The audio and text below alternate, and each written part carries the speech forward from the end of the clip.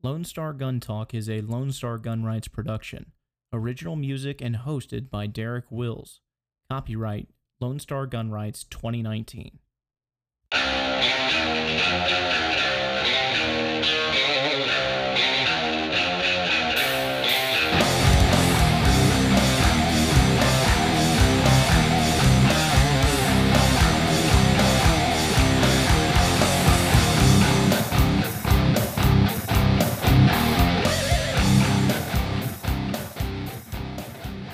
All right, Lone Star Gunners, welcome to the podcast. This is Lone Star Gun Talk, the official podcast of Lone Star Gun Rights, and I am your host, as always, Derek Wills. Thank you so much for being here. I must apologize for the brief hiatus that I took for the past 2 weeks. I haven't done the show, but back now, and it seems that there is, I guess, no worse time to really get into it. Everybody is well aware of the New Zealand tragedy, and it's a travesty. It's incredibly sad, and my heart goes out to everybody that was affected by that. And there's a lot of things that anti-gunners are jumping on board with. There's a lot that pro-gunners are doing that should probably be best kept in check. And I'm gonna break a long-standing rule that I've had, and that is usually whenever there's an incident like this, I don't bring up the shooter's name. I don't bring up anything that they had to say, because most of the time it's because they are wanting fame. They are wanting their face all over everything, and their means of gaining celebrity is to commit a massive tragedy like this. I'm breaking this rule this time because of the fact that I read the manifesto that he put out, and he flat out says that he does not seek fame. He doesn't want fame because it doesn't matter. And why would I believe somebody like that? Because somebody like that has nothing to lose. Somebody like that has nothing to hide, and so lying about something like that would be it just would not make it wouldn't make any sense, to put it in the easiest way possible. It would anyway. I'm going to cover a lot of what's going on in the manifesto, and I'm also going to cover some other things. I had originally planned to cover all of the lies that are presented by anti-gun groups such as Moms Demand Action, but and I'm gonna go into a little bit of that, but this whole tragedy kind of shook that whole thing up. So let's get into his manifesto. This is his manifesto, entitled, if I can get to it, hang on just 1 second, there we go. The Great Replacement is what it's entitled, and the Great Replacement towards a new society we march ever forward. And his introduction is all about the birth rates, and basically what he's saying is that people who are not white have a much higher birth rate. They are having more children than people who are white, and his entire attack was incredibly racially motivated, and he says as much. And his concern was right here. This is white genocide. Basically, by whites not having as many children, whites will become a minority race and be overtaken by blacks, by Arabs, by Orientals, you name it. Whites will become the minority. And he wrote this whole section about answering possible questions. I suspect as much because, one, he didn't intend to die as a result of this attack, and he didn't. But should that have happened, he wanted to be able to answer all of the questions that people could have had as a result. And this is probably the most telling thing. You know, first question, who are you? I'm just an ordinary white man, 28 years old, born in Australia to a working low-income family. There's not much to it. He's nobody really special. And then when asked why he carried out the attack, it had a lot to do with vengeance towards Muslims who have carried out travesties and awful acts towards Christians and whites, well, mainly whites, because he's not a Christian, but who have taken out various violent acts against Europeans, white Europeans throughout the world. And finally, he gets to this. Finally, to create conflict between the two ideologies within the United States on the ownership of firearms, in order to further the social, cultural, and political and racial divide within the United States. This conflict over the Second Amendment and the attempted removal of firearms rights will ultimately result in a civil war that will eventually balkanize the U.S. along political, cultural, and most importantly, racial lines. This balkanization of the U.S. will not only result in the racial separation of the people within the United States, ensuring the future of the white race on the North American continent, but also ensuring the death of the, quote, melting pot pipe dream. He sought that this attack would create division in the United States. And a lot of what I am seeing from both pro-gun rights and pro-gun control individuals is that very thing. There is one thing that I see a lot of pro-gunners doing, and it's driving me crazy, and that is they are posting links to various articles talking about the slaughter of Christians in another country, basically giving credence to this maniac's argument. And the reason I take exception to that is not because I don't agree with the premise. I understand what people are trying to do, and that is that they really, really want to show the double standard in the media, how they are now doing wall-to-wall coverage on this attack, but never even gave an honorable mention to when Christians are slaughtered in another country. But the problem is the target. So that act of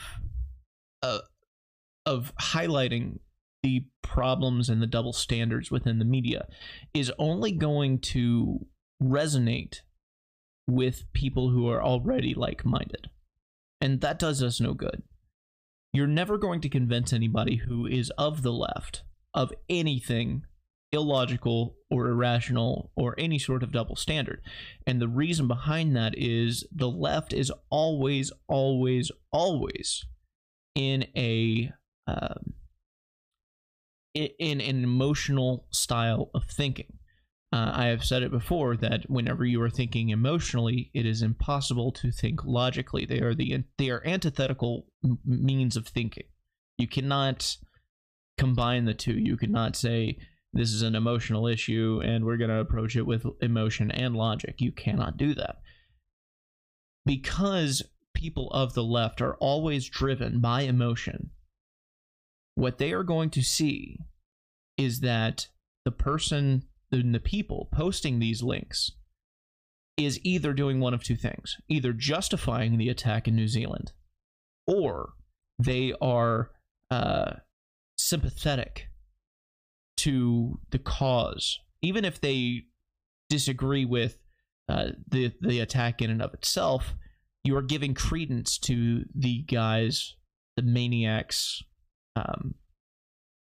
motives. You are giving credence to that, and that emotionally charges them, as they are already. And what happens is, I mean, you're never going to win them over to begin with. One, us and leftists do not share a common foundation, nor do we share a common goal. It would be like saying, if you're arguing over the weekly budget for groceries, okay, you have a common foundation, whereas, okay, we have this set amount of money, and the common goal is to save as much as possible, but with some give and take on what is necessary and what is not. Common foundation, common goal.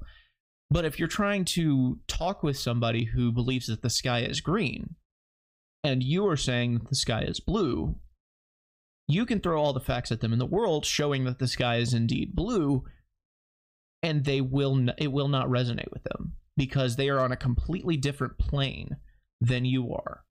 And as a result, you will never reach a consensus. You will never be able to reach even a compromise. And that is why you cannot argue with leftists. You will never convince them to come over to our side. Who we need to convince to come over to our side is the average American, who might be quasi or apolitical most of the time, might turn on the news every once in a while, might have a mixture of voting Democratic, Republican, whatever. Those people rely on sound arguments. But the reason that there is one thing, and credit where it's due, there is one thing that the left is incredibly good at, and that is marketing their message. The reason is because it is so rooted in emotion and devoid of logic. Emotion resonates with people. Emotion is intriguing to people. That's why whenever you see Sarah McLachlan on the commercials for the dogs, they're showing all of the dogs that are going through hardships, and you never see any happy endings at the end. And you never see the logic on how your donation will help. They show the raw emotion. You can help by just donating 13 cents a day or whatever it is. Because emotion sells. That's why the news media is always covering things that have to do with emotion. That's why every time they talk about things like taxes, they throw an emotional aspect into it. The wealthy 1% are keeping you down. They are preventing you from achieving your goals. They are hindering you in some way. They emotionally charge it, and that is why they are so good at marketing. That is the quintessential difference between liberals and conservatives, is that they are emotionally charged and emotion sells. Whenever the left sees gun rights advocates posting up things like, see this incident that happened, 2 weeks ago, a month ago, yesterday, 4 years ago in country Y, and the media is not touching it, that instantly gets spun against us. And as a result, whenever somebody who is an average American looks at this as objectively as they can, they see what the left wants them to see. The way to win this argument, and I hate to really use this as this language because it's like it's a game, and it's not. I firmly believe that the absolute, the future of our country and the future of liberty is at stake. I'm honestly incredibly surprised that liberty is not already fully dead and that our society has not collapsed, but that's a whole nother thing. The way that you win those people over is to make it to where there cannot be an emotional charge attached to it. I read this guy's manifesto, and I hate calling him a guy. I hate saying him. I hate saying that. I hate referring to him as a human being, because he is a parasitic subhuman monster that isn't fit or qualified to breathe the same air as us. But he has given us the means by which we prevent further division in our country, because he has laid out that that was his motive, was to further divide us. So what this means, going back here to this, he says here, going down, why did you target these people? For how long did you plan this attack? Why did you choose to use firearms? I could have chosen any weapon or means: a TATP-filled rental van, household flour, a method of dispersion and an ignition source, a ball-peen hammer, a wooden shield, gas, fire, vehicular attacks, plane attacks. Any means were available, and I had the resources. I chose firearms for the effect it would have on social discourse, the extra media coverage they would provide, and the effect it could have on the politics of the United States, and thereby the political situation of the world. The U.S. is torn into many factions by its Second Amendment, along state, cultural, and most importantly, racial lines. With enough pressure, the left wing within the United States will seek to abolish the Second Amendment, and the right wing within the U.S. will see this as an attack on their very freedom and liberty. This attempted abolishment of rights by the left will result in a dramatic polarization of the people within the United States, and eventually a fracturing of the U.S. along cultural and racial lines. Now, we have to prevent that from happening. We have to prevent that divide from happening. And the way that we can do that is whenever the media is saying, this guy did this because of X, this guy is a right-wing extremist, you can use the words of his manifesto because he addresses his politics. And you can say this: the media doesn't have any credit. The media is unable, they're not telling you the truth. And that can bring people to our side. I was asked the question when having a debate with a friend who said, well, whenever the media is, how do we, what, they have 24-hour wall-to-wall coverage. How do we get on board? Or how do we, when is a good time for us to highlight the tragedies that when they happen? Or even when, months ago, from years ago, when do we get the right to highlight the double standard in the media? And that is, unfortunately, it's when they happen. Whenever they are talking about a tragedy like New Zealand, and you are trying to divert and say, look over here, this wasn't reported on, you look like you don't care. And when you look like you don't care, the average American can very easily be turned against us. And they can say, these people only care about their little guns, and they want to feel like big men. So I guess the left is right, because at least they're the ones who even acknowledge that it was a tragedy, and they're the ones who are proposing actual solutions, quote unquote. Well, we all know that to be false, but the messaging is there because that's what the left does best. So you need to discredit the media whenever they are reporting on something that is active, and then you need to further discredit the media when they are not reporting on something like they should.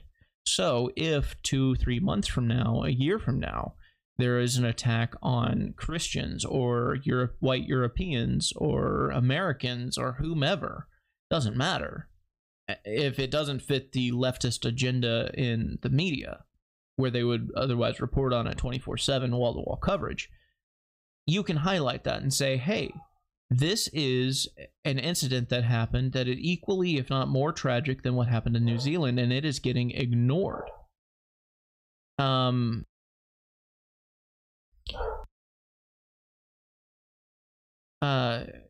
And that will help bring people over to our side of things. But by posting up the hypocrisy now, whenever the event is still considered active, it only makes us look bad.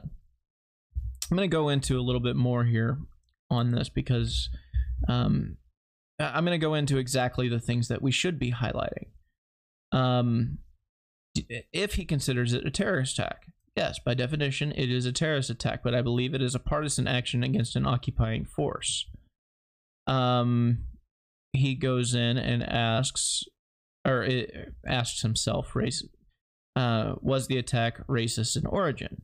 Fertility rates are innately tied to race, so yes, there was a racial component to the attack. A lot of people see that the media is trying to pin this on Donald Trump. And they are calling him a Nazi. They are calling him a right-wing extremist. Well, here is his own words against that very thing. Are you a nationalist? Yes, predominantly an ethno-nationalist. I place importance on health and well-being of my race above all others. Are you a Nazi? No.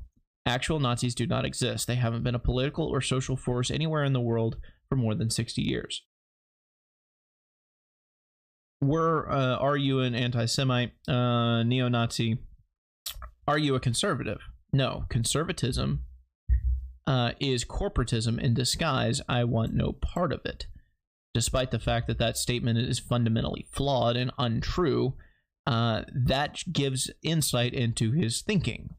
So whenever somebody says that he is right-wing, you can say, no, he says that he doesn't like conservatism. Are you a fascist? Yes, for once, the person that will be called a fascist is an actual fascist. I am sure the journalists will love that. I mostly agree with Sir Oswald Mosley's views and consider myself an eco-fascist by nature.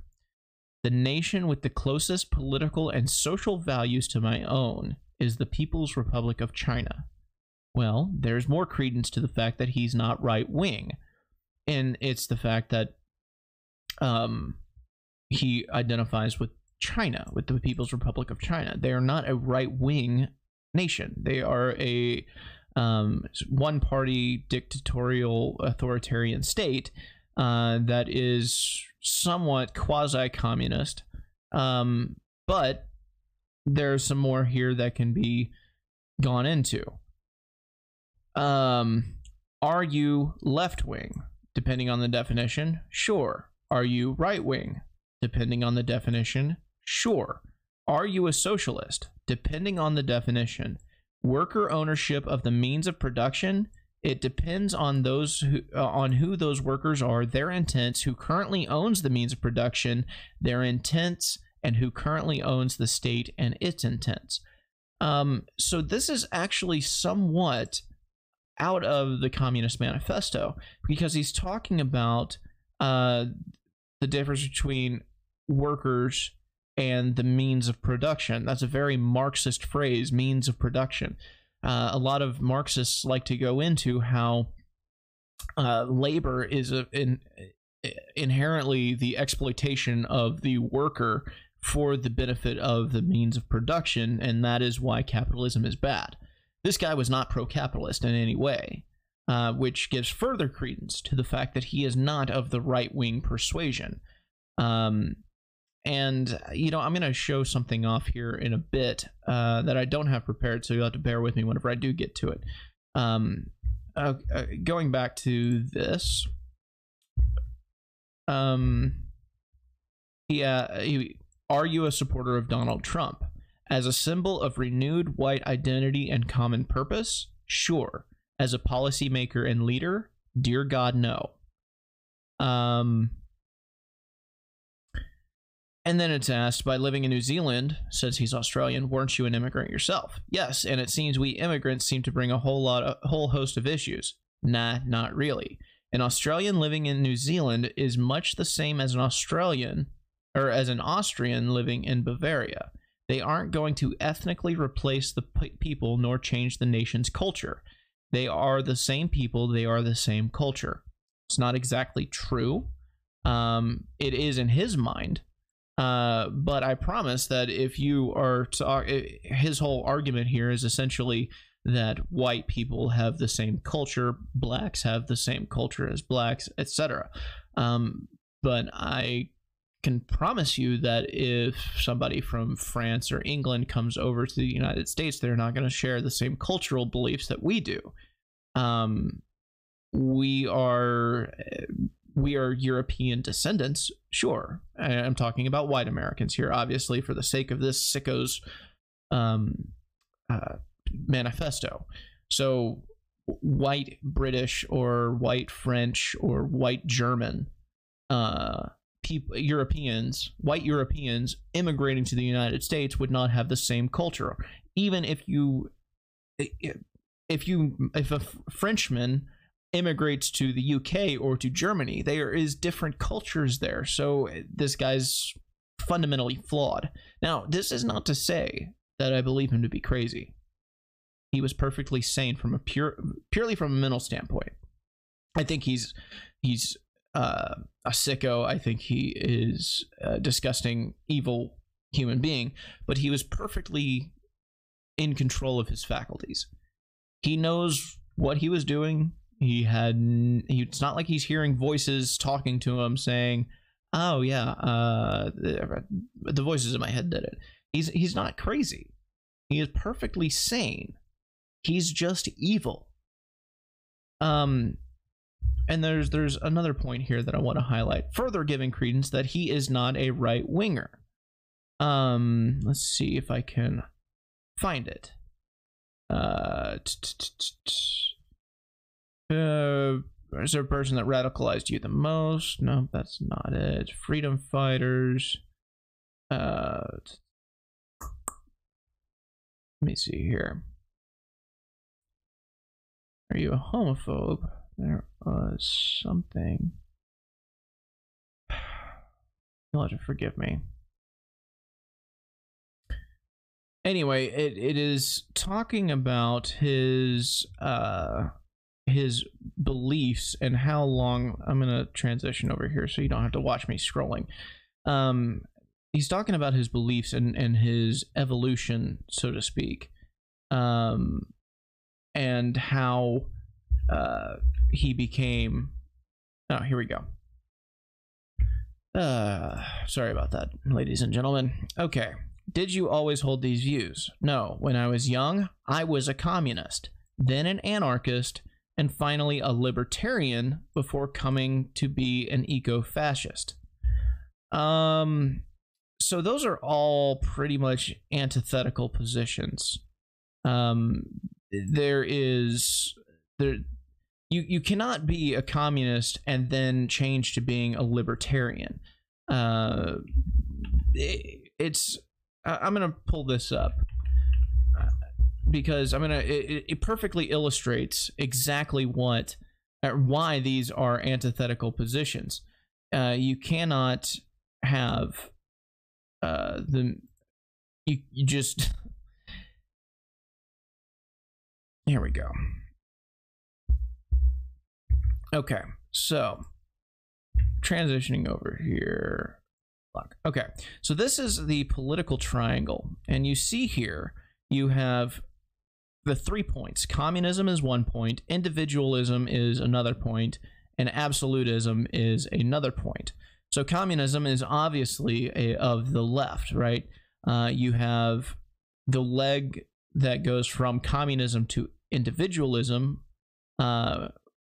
as being a form of republicanism, from communism to absolutism being totalitarianism, and from absolutism to individualism being Darwinism. Now, a lot of people wonder where I consider myself to fall, and after studying this a great deal, I would say that I put myself slightly more center than the anarcho-capitalism point, which is basically right at the individualist point, the very tip point. Where it ultimately is anarchy. My personal beliefs are that anarchy is an unsustainable model. It doesn't, like communism, it does not, or even socialism, it does not account for human nature. But that's a whole nother philosophical discussion that we could have, some other time. communism would be Marxist-Leninism, Stalinism, socialism, all of those being of the left, including progressivism. And what's interesting is you see this kind of sub-triangle here contained within that runs along the Republicanist side of things, runs about halfway between them, and then goes down to the center of the triangle. And here you have democracies, and this triangle is considered, this sub-triangle is considered mainstream politics. You have libertarian over here, which is kind of towards the anarcho-capitalism portion. You have progressivism, which is more toward the Marxist-Leninist and socialist aspects of things. And what's really interesting is you have this line that goes right up here that separates the left from the right, and then another line that separates into kingdoms, which would be monarchs, fascists, Hitler, Tsarism, and things like that. You can see that George Bush is slightly right of the center line between left and right, and Obama is slightly left of the center line of left and right. And I find this to be quite accurate. You have Nigel Farage over here, which is far more towards the libertarian side of things. Ron Paul over here. And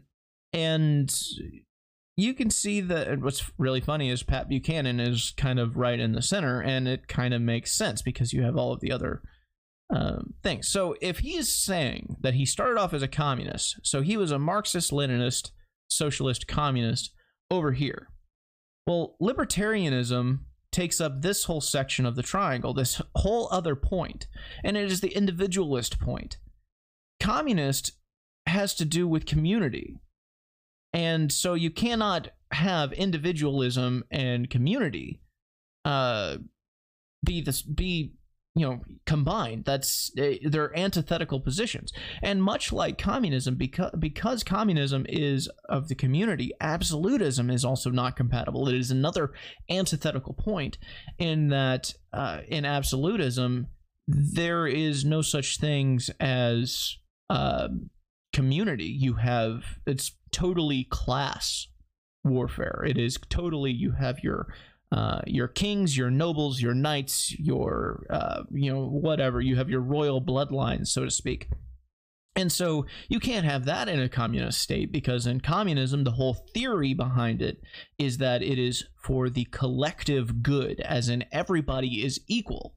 Well, if you have subverting classes, as in is the case with absolutists, then you can't have equality for all. So that is incompatible with communism. Same thing with individualism. You can't say it's good for the community because you are robbing the individual of their rights, and you cannot have classes that are mandated because that keeps people into the chains of bondage, and they have no way of being an individual. And this is essentially the political triangle that I have come to quite love, to be completely honest.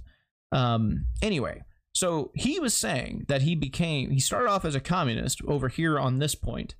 He then became, let me see here. He said, I was young, I was a communist, then an anarchist, and finally a libertarian before becoming an eco-fascist.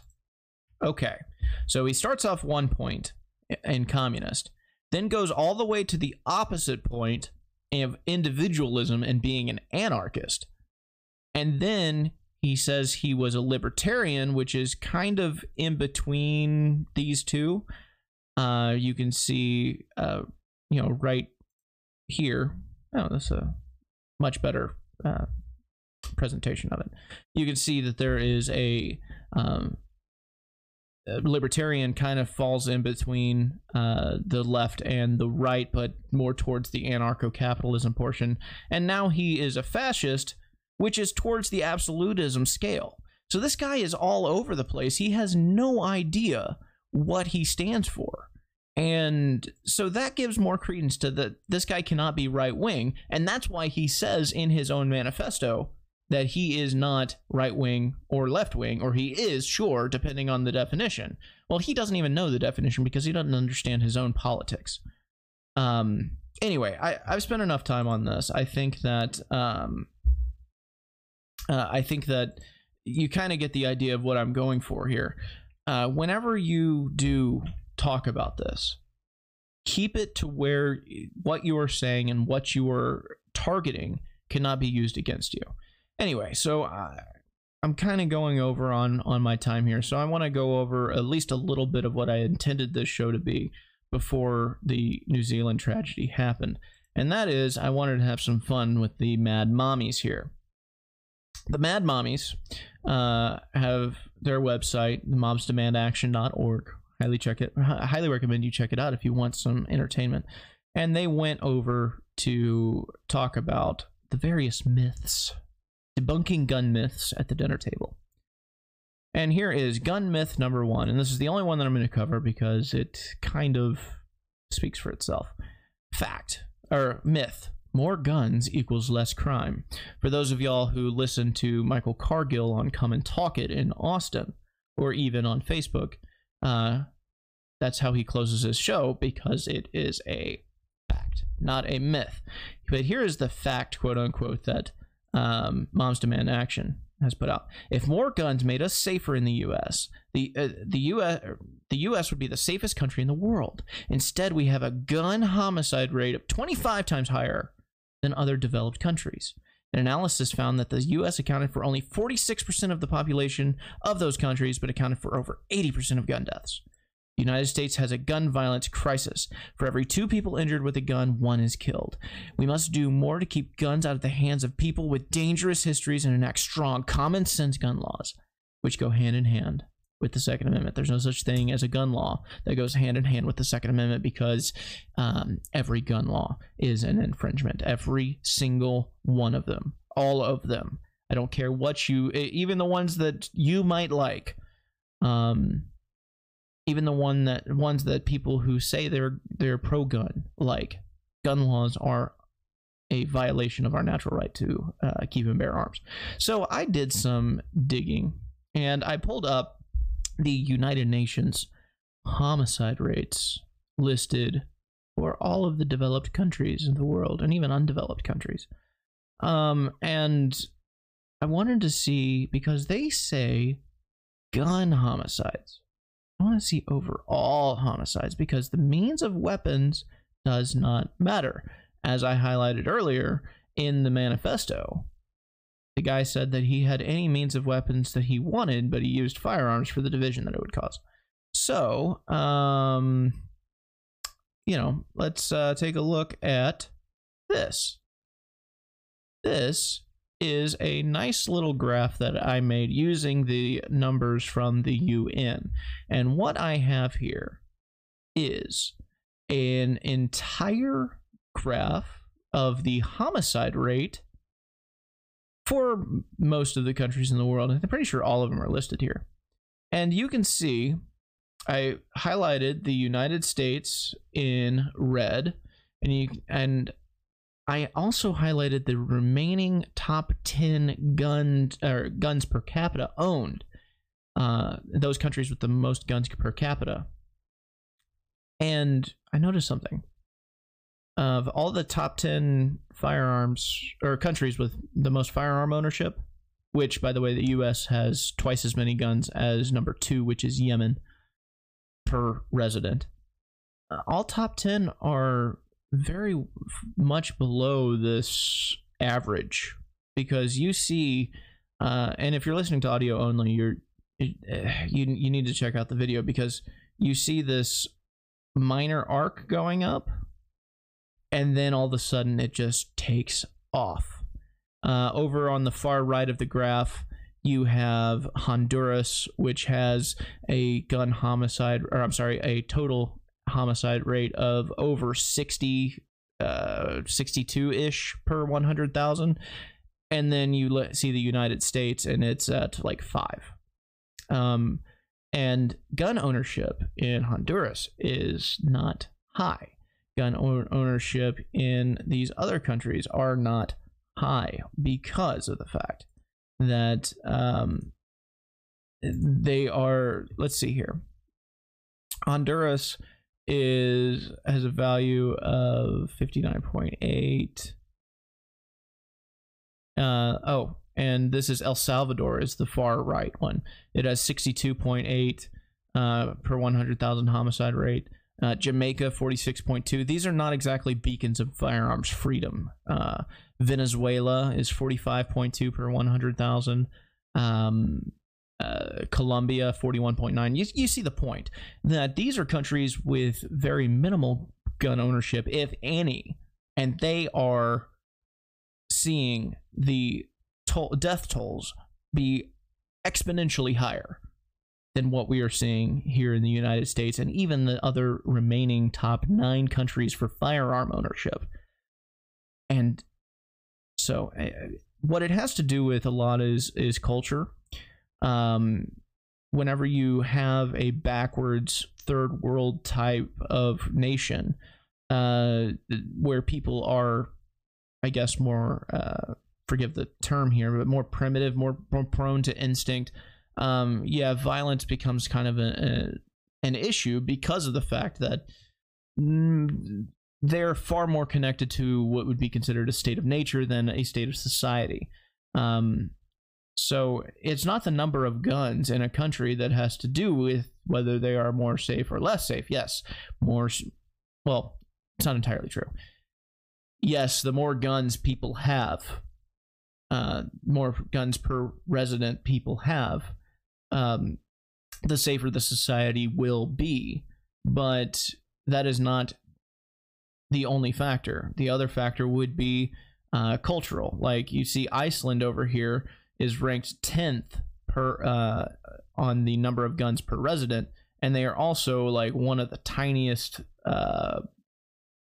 homicide rates, and that's a cultural thing. That's not a gun thing.